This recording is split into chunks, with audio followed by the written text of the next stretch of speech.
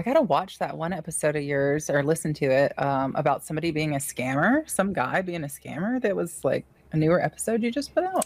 Yeah, this guy Kyle Plummer, and there's all guys like this that are out there. Kyle Plummer specifically, he's a fucking idiot though. Like the way he does it, he's just so stupid about it. But agencies, like you ever see these like Yeah. OnlyFans agencies and shit? It seems like 99% of them are scams. They do absolutely nothing for you. Because like this guy Kyle, he's like, oh yeah, you know, like you're a cam girl, give me money and I'll, you're part of my agency. So I just looked at his, his agency, looked at his website, his Insta, his socials. He has no followers. His website is half made. So it just, like it's such a scam. And I've heard some girls get scammed by people like this. It's like so scummy.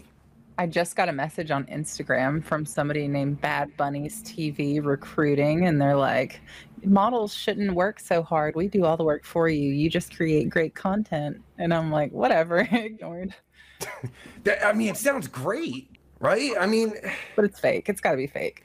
yeah, every single one I've found is fake, 100%. Because, like, like you just do a little research, you can find out how fake they are.